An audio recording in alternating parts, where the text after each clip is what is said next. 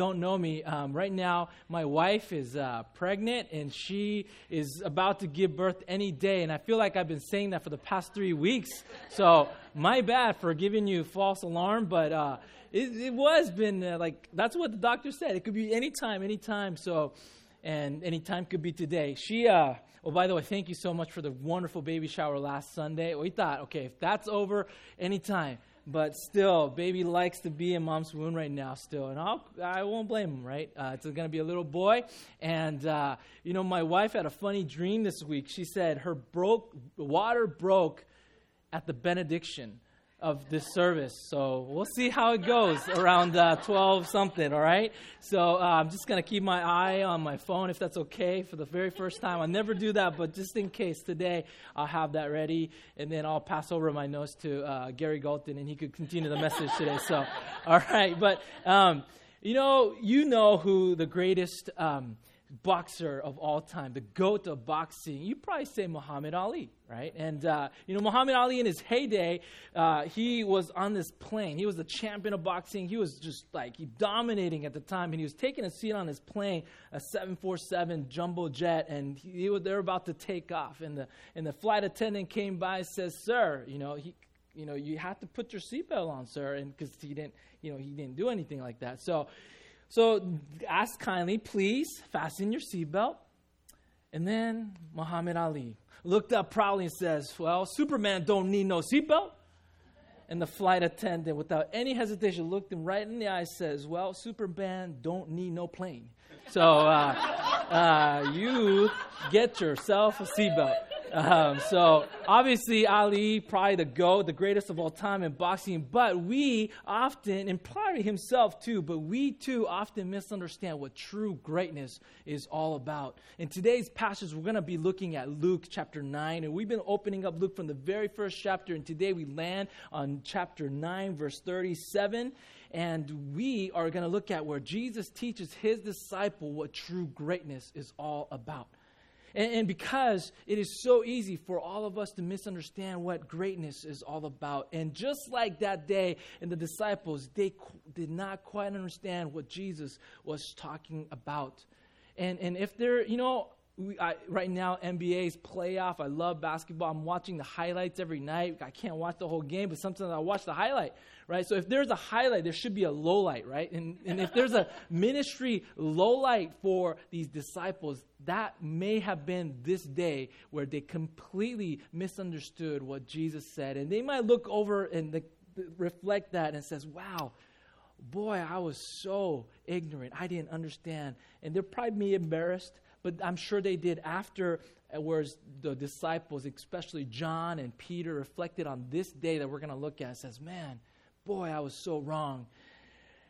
Now, if we're not careful, we're going to run into the same problem today. We're going to misunderstand what Jesus says, and we're going to misunderstand what true greatness is all about. So what was the problem that led them to think some off mind or off just on their own? They thought, misunderstood the greatness, and it was pride.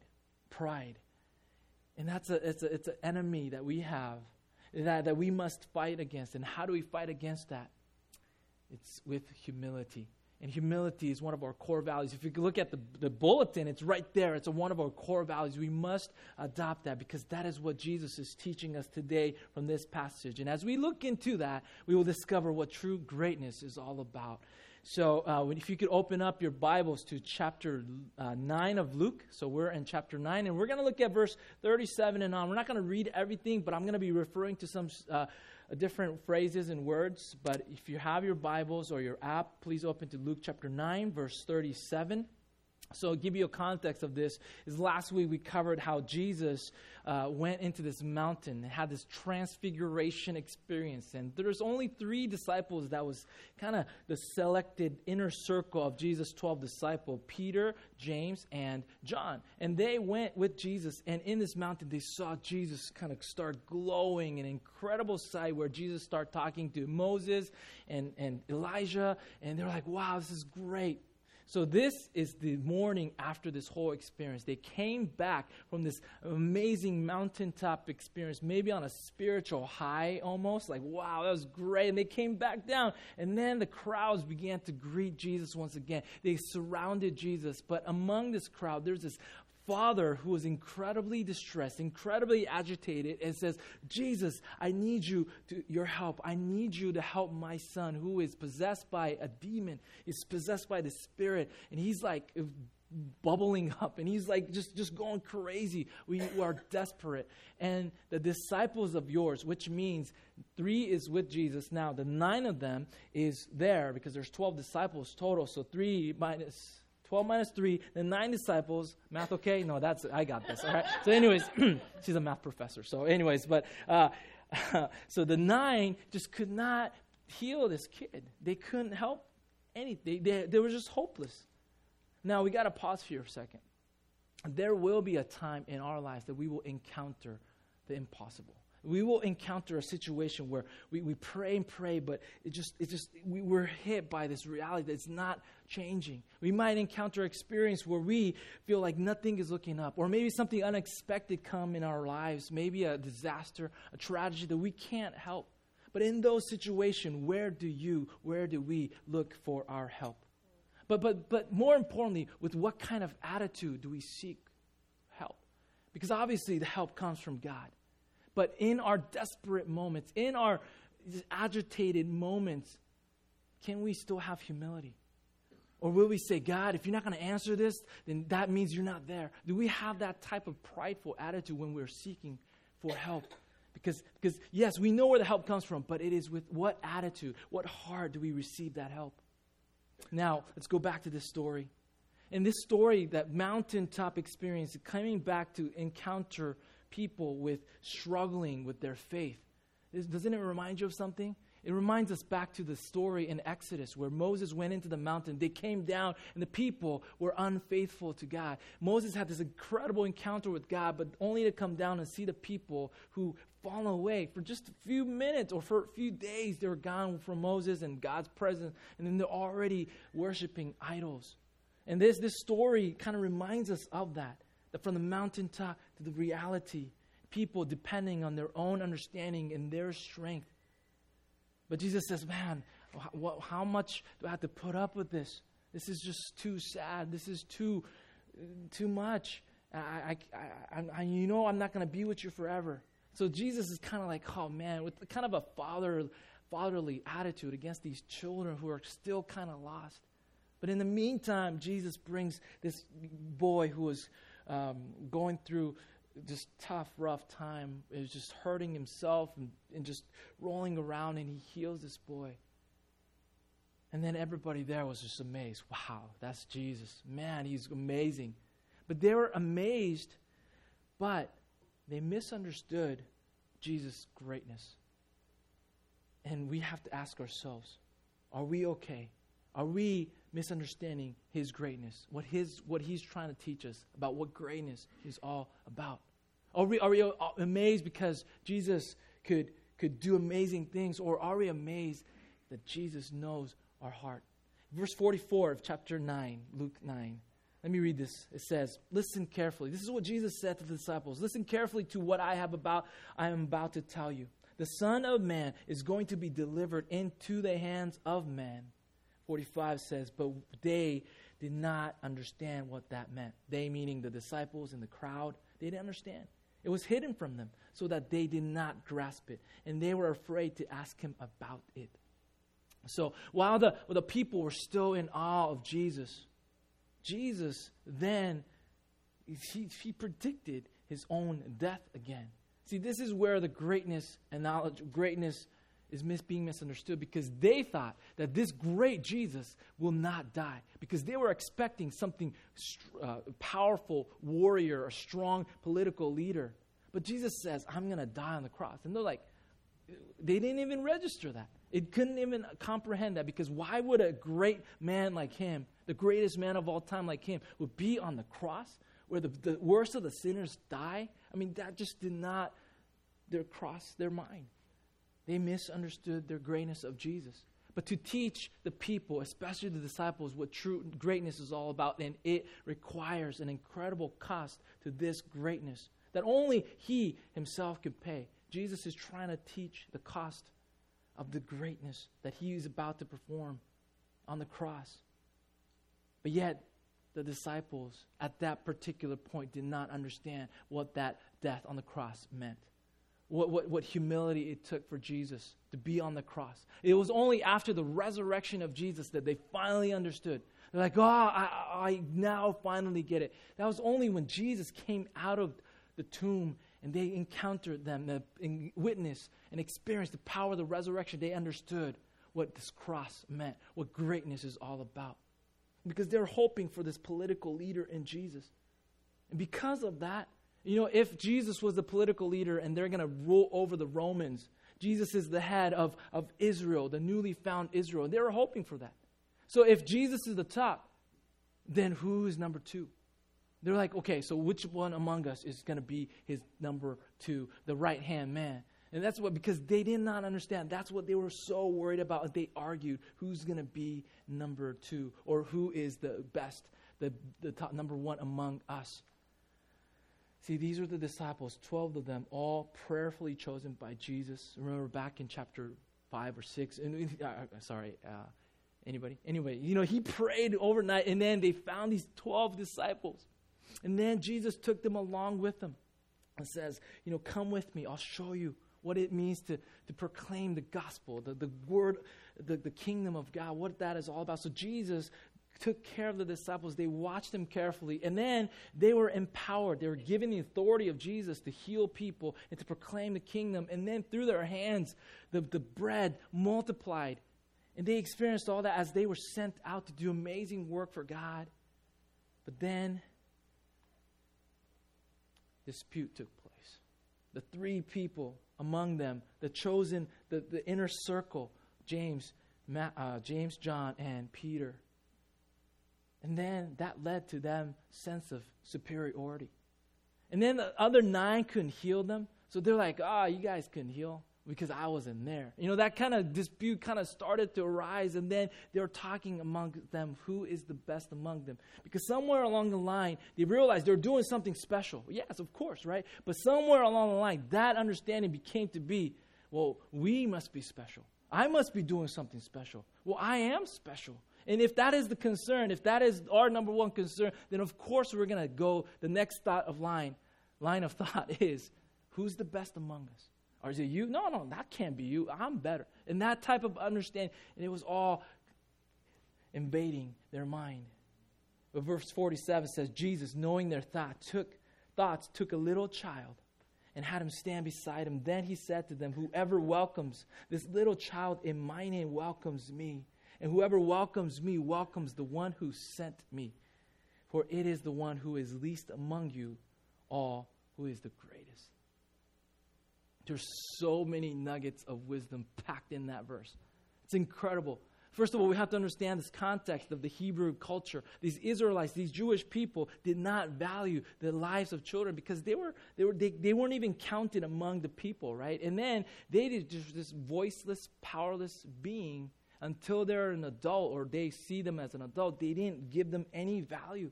In fact, adults of that time thought spending time with this kid was a worthless time. I mean, that's how incredibly low these kids or these children were at that time. But then Jesus said,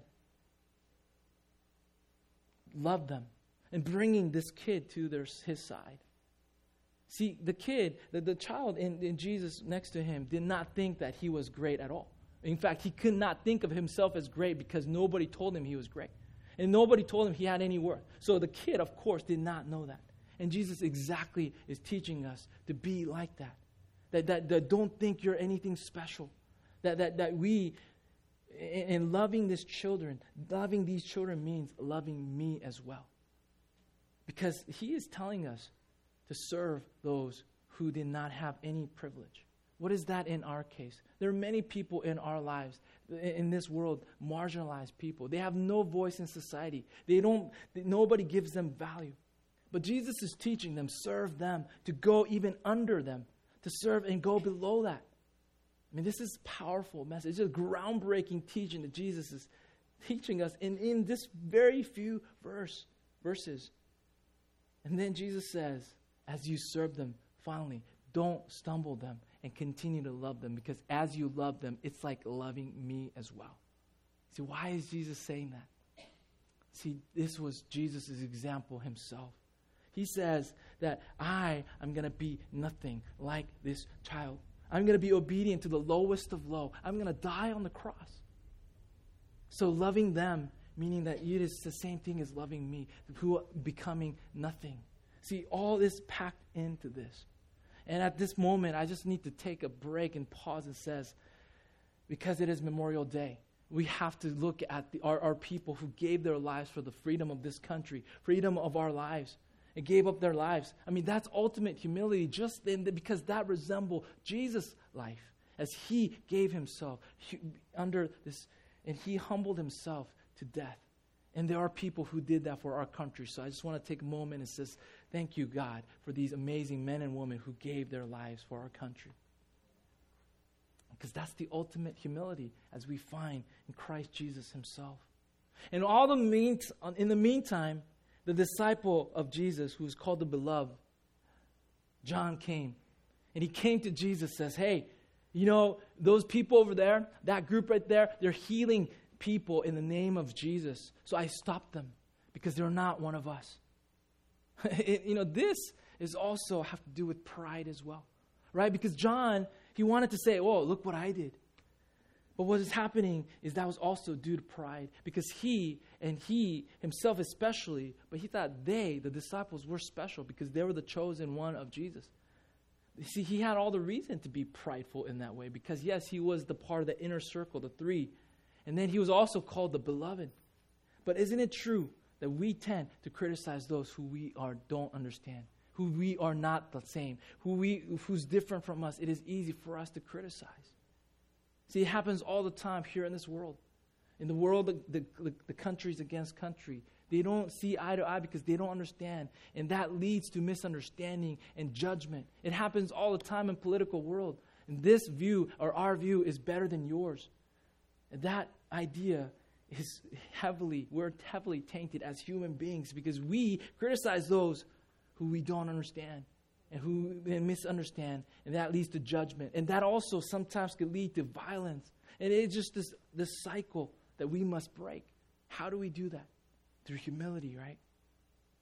What about us? How about you with those who are different from you? Those outside of the church, but also within the church. Because no one is the same. And when we have differences, when we don't understand other people, how is your attitude towards them? We cannot be prideful Christians. I mean, that's like the ultimate oxymoron, don't you think? I mean, Christians are supposed to be the Christ follower. Christ is the ultimate resemblance of humility. So we as Christians have to resemble his humility. How can we have pride? Because we were once found by grace alone. And Jesus found you. Are we okay with our pride? The big question is Jesus truly being glorified in your life, in the life of our church? Because that is the question that we must ask ourselves. Just like John, the other John said, because there's a lot of John. And John the Baptist is the John that I'm talking about. But it is found in John 3:30, which is written by John the Beloved. You follow me? Okay, so this is about John the Baptist, which John the Beloved wrote. Here in chapter 3, verse 30, he says, he must become, he meaning Jesus, must be greater. I must become less. See, that's it. And that starts with you. That starts with our heart. That's how we fight against pride. Are we okay with that statement? He is greater and I become less. So, what brings on pride? What stirs up pride in you? Or maybe another question is, what hinders you from being humble? What is the enemy against your humility? Well, when you look at these texts today, we find out that actually the supernatural natural experience can lead you to be prideful. See, we sometimes, like we followed, we mistaken by, we're doing something great. Oh, this is a great experience. Oh, this must be great. I must be great. And then somewhere along the line, we become God. We misunderstand this greatness to be part of us or coming from us. An author described that kind of progression to like a dog and a cat. Here's what I mean. I have a dog, right? And every time I come home, like, she's waiting for me. And she comes to me, jumps up and licks my face. And then we're having this great time. And it's always just like by my side when I'm there. And when we first encountered Jesus, isn't that how we were? Like, oh, thank you, Jesus. How could you find a wretch like me, save a wretch like me? We're so happy. We're like wiggling our tails like, Jesus, Jesus, Jesus, I want to know you more, more, more. But somewhere along the line, we become like a cat. You know how a cat is? It's like, cat is like, well, you're home. That's cool. I'll let you pet. I'll let you like touch me. Okay, bye. You know? See, I'm definitely a dog person, so I definitely have bias against cats. But you know, but there's some truth to it, right? There's this excitement to see the master, but then somewhere along the line, we could become the master, and we have an expectation on God and how God should act and how He should answer prayers. We have this expectation, and the more supernatural experience and spiritual experience we have, we kind of have this, that could be used to make us prideful. So we have to be very careful about that. Also, we find out that in Matthew and in Mark, that these disciples did not depend solely on their faith and prayer as they healed this boy. That's why they couldn't heal this boy. See, in Matthew, Jesus says they lacked faith. And then in Mark's account, it says that these healing has to only be done through prayer and also through fasting. I mean, those were not there among the disciples. That's why it is written that way. See, sometimes when we become dependent on our own abilities and when we don't devote our time to prayer, when we devote our time to just humbling ourselves and having faith in Jesus alone, then this could happen to us as well. We lose our sincerity because we are the ones who's doing it. And then pride kicks in.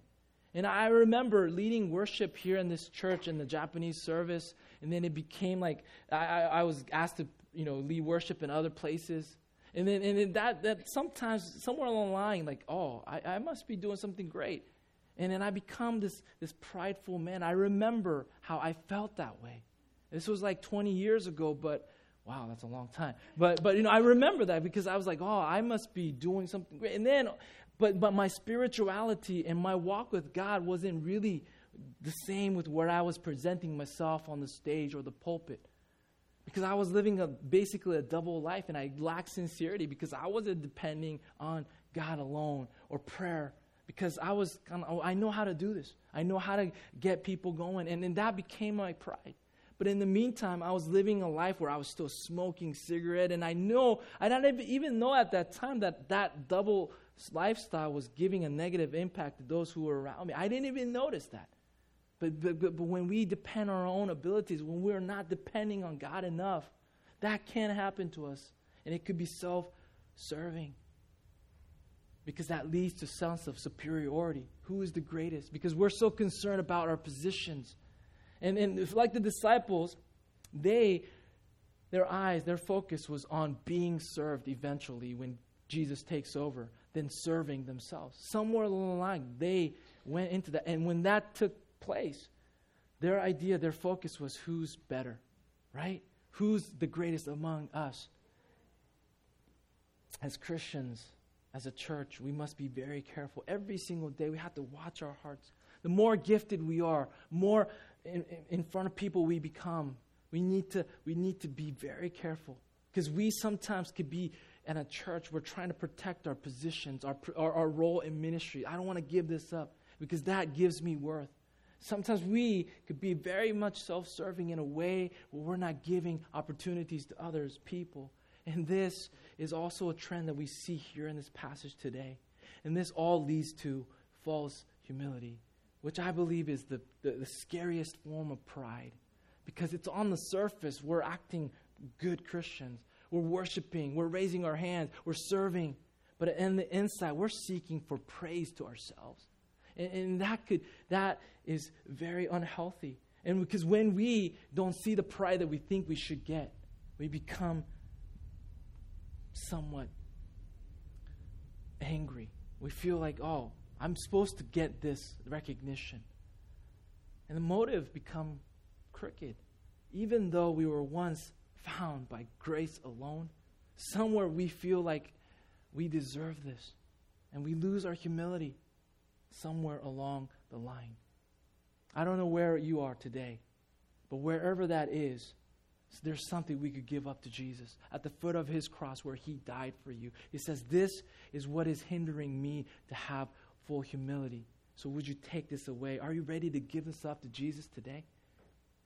He already knows your heart anyways. He already knows your motivation anyways. We might as well be honest about this, truthful about this, to say, Jesus, this is my struggle. I need to give this up to you. I want to share a story about a missionary. His name is Hudson Taylor. You probably know his name. He was the founder of China Inland Mission in the 1800s. And now that organization became to be OMF International. It is still impacting many areas of the world and is sending out many missionaries to the world. In his late days before he died, there's two women in Shanghai who was they were discussing about the topic of pride. And they wondered if Hudson Taylor ever struggled with pride.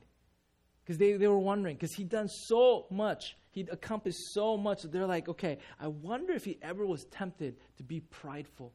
So they decided to ask his wife, Maria. They said, Maria, hey, do you know? And that's a good choice, right? Because Maria would have known, right? But then Maria says, oh, I don't know. I should ask my husband. So Maria went to him. Because, she promised those two ladies that I'm going to ask my husband. So she did. And she asked Taylor, or Mr. Taylor, Hudson. He says, have you ever been prideful? Were you ever tempted to be proud? And Hudson's like, what? What do you mean proud? Well, you accomplished a lot of things. I mean, it's not like anybody could do what you did. So Hudson said, and this is so powerful, he said, well, I never knew I had done anything. That was his response. See, true greatness is humbleness. Jesus taught us that with his life. He became to be the lowest possible place at the cross. I mean, the cross was for the worst of criminals, and that's where our Savior died.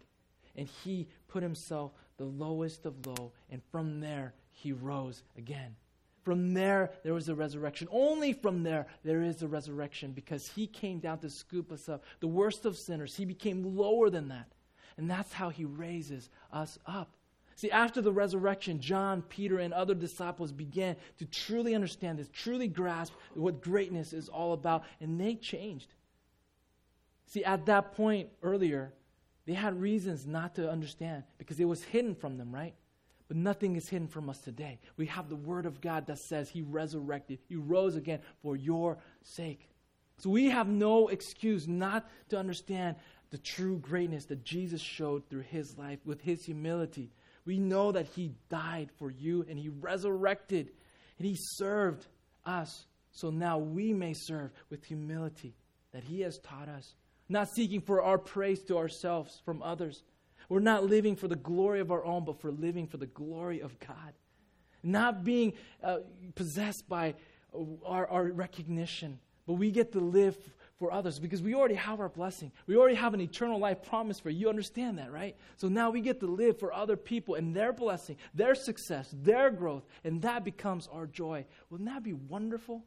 Can we be, I believe we could be a church like that we all grasp true greatness is all about. We may not get recognized. We may not be praised here on earth, but that won't matter to us because we know that God will acknowledge us and we will be rewarded in heaven. Don't you think the reward in heaven is much, much better than the reward we have here on earth? I mean, do you agree with that? Are we more excited about that? Humanity thrives with humility. Let me say that again. Humanity thrives with humility. Your family will thrive with your humility. Our future, the next generation, depends on how humble you are before Christ. Isn't that, if that is our goal, if that is how we could walk, what if we could do that? What if we could live with humility? just like Jesus showed. And more than anything, that life of humility is where Christ is much evident in our lives. Isn't that something that we could look forward to together? I believe so. Here's our weekly challenge. If you could get out your phones, maybe take a picture, and take this with you, because this is to give you mobilization. Take this with you, and wherever you are through this, pause and think about these questions, about what true greatness is all about. The first question is, read chapter 9, verse 37 to 50 once again, and what is Jesus teaching you about greatness? Through his words, what is he teaching you? And then to grow, also accompany the Luke reading with Matthew and Mark. And ask yourself, why did the disciples argue about who is the greatest? What was their concern? And what hinders you from having humility yourself? And when do you find yourself in that prideful situation? And then overflow. Serve someone this week. Not for your glory, but for the glory of God. And that alone. Just like Jesus did for you, find joy in that person's success, growth, and blessing. Let's pray together. Thank you, God, for today, as we get to look into your word, as we get to learn from Jesus himself and how he lived and what he has taught his disciples. Those words of greatness, teaching us about greatness, is for us to grasp today. Thank you for showing us what it means to be living with humility, ultimate sacrifice that you have given us. But as we know that you were not dead in the tomb, but you resurrected from the death to give us life again, we know that. So give us the understanding of what true greatness, what does it mean to live with humility. We know that our families, our lives, the next generation need our humility, just like you showed us. Thank you for being the example in my life, in our lives. Help us to walk in your footsteps, oh Jesus. Give us the courage to bring out the pride before you, for you to crush that. May we thrive with your humility that you have taught us. Thank you in Jesus' name. Amen. Let us continue to worship. Why don't we stand for this last song?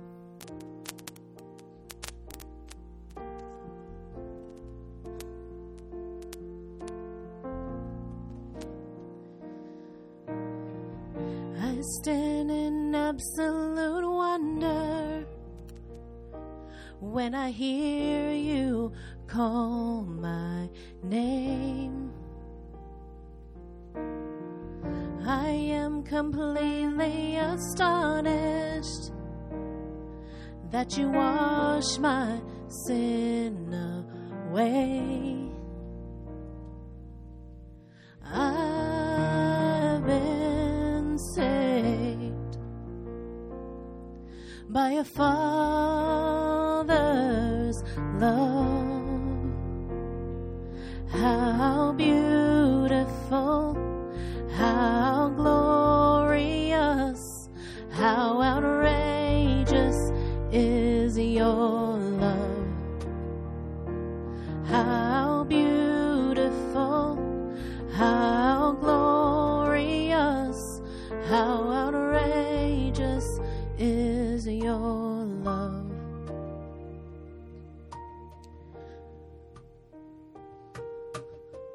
I'm overwhelmed by the kindness you have shown me all my days. There's nothing more I desire than to see you face to face. I've been saved by a Father's love. How beautiful, how glorious, how outrageous is your love. How beautiful,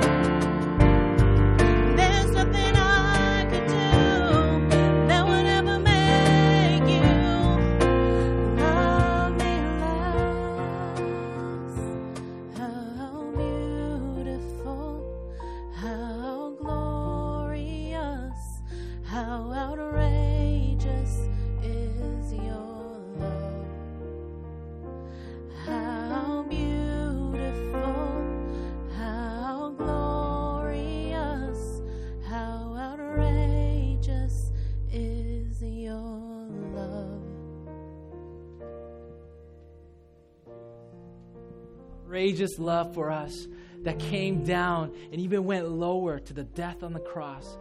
So with that, you have scooped us up to rise with you once again. So help us to live that life of resurrection, believing in your power that is alive within us, and being humble like never before to serve others for your glory's sake. So may the blessing of our Lord Jesus Christ and the love of our Father and the fellowship of the Holy Spirit be with us all forever and ever as we continue to live with the humility that Jesus taught us. Amen. Amen.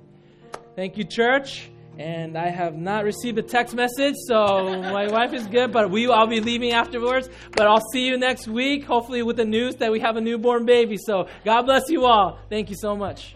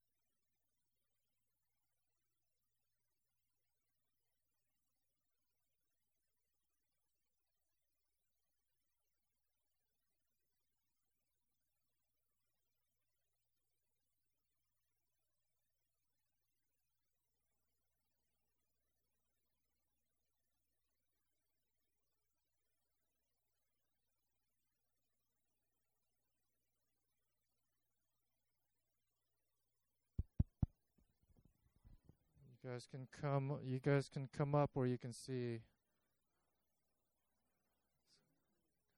smaller group today, but so this is the second part of Luke. We watched the first part last week, so you can find it on YouTube. Just search Bible Project Luke. So I think the second part, you'll see the second part. This is right after kind of what we talked about today, or actually what we'll talk about tomorrow. Next week we'll finish, and then it'll go to the next part. So I'll play. Can you see you? Mute.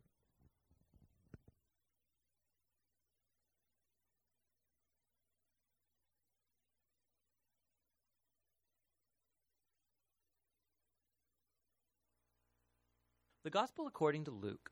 In the first video, we explored Luke's portrayal of John the Baptist and Jesus as the fulfillment of the story of Israel and of God's promises told in the Old Testament scriptures. We then watched Jesus launch his mission and bring the good news of God's kingdom to the poor among Israel, people of low social status and also people who are outsiders. And Jesus taught that his kingdom is upside down. It's a reversal of all of our common social values. This section culminated with Luke showing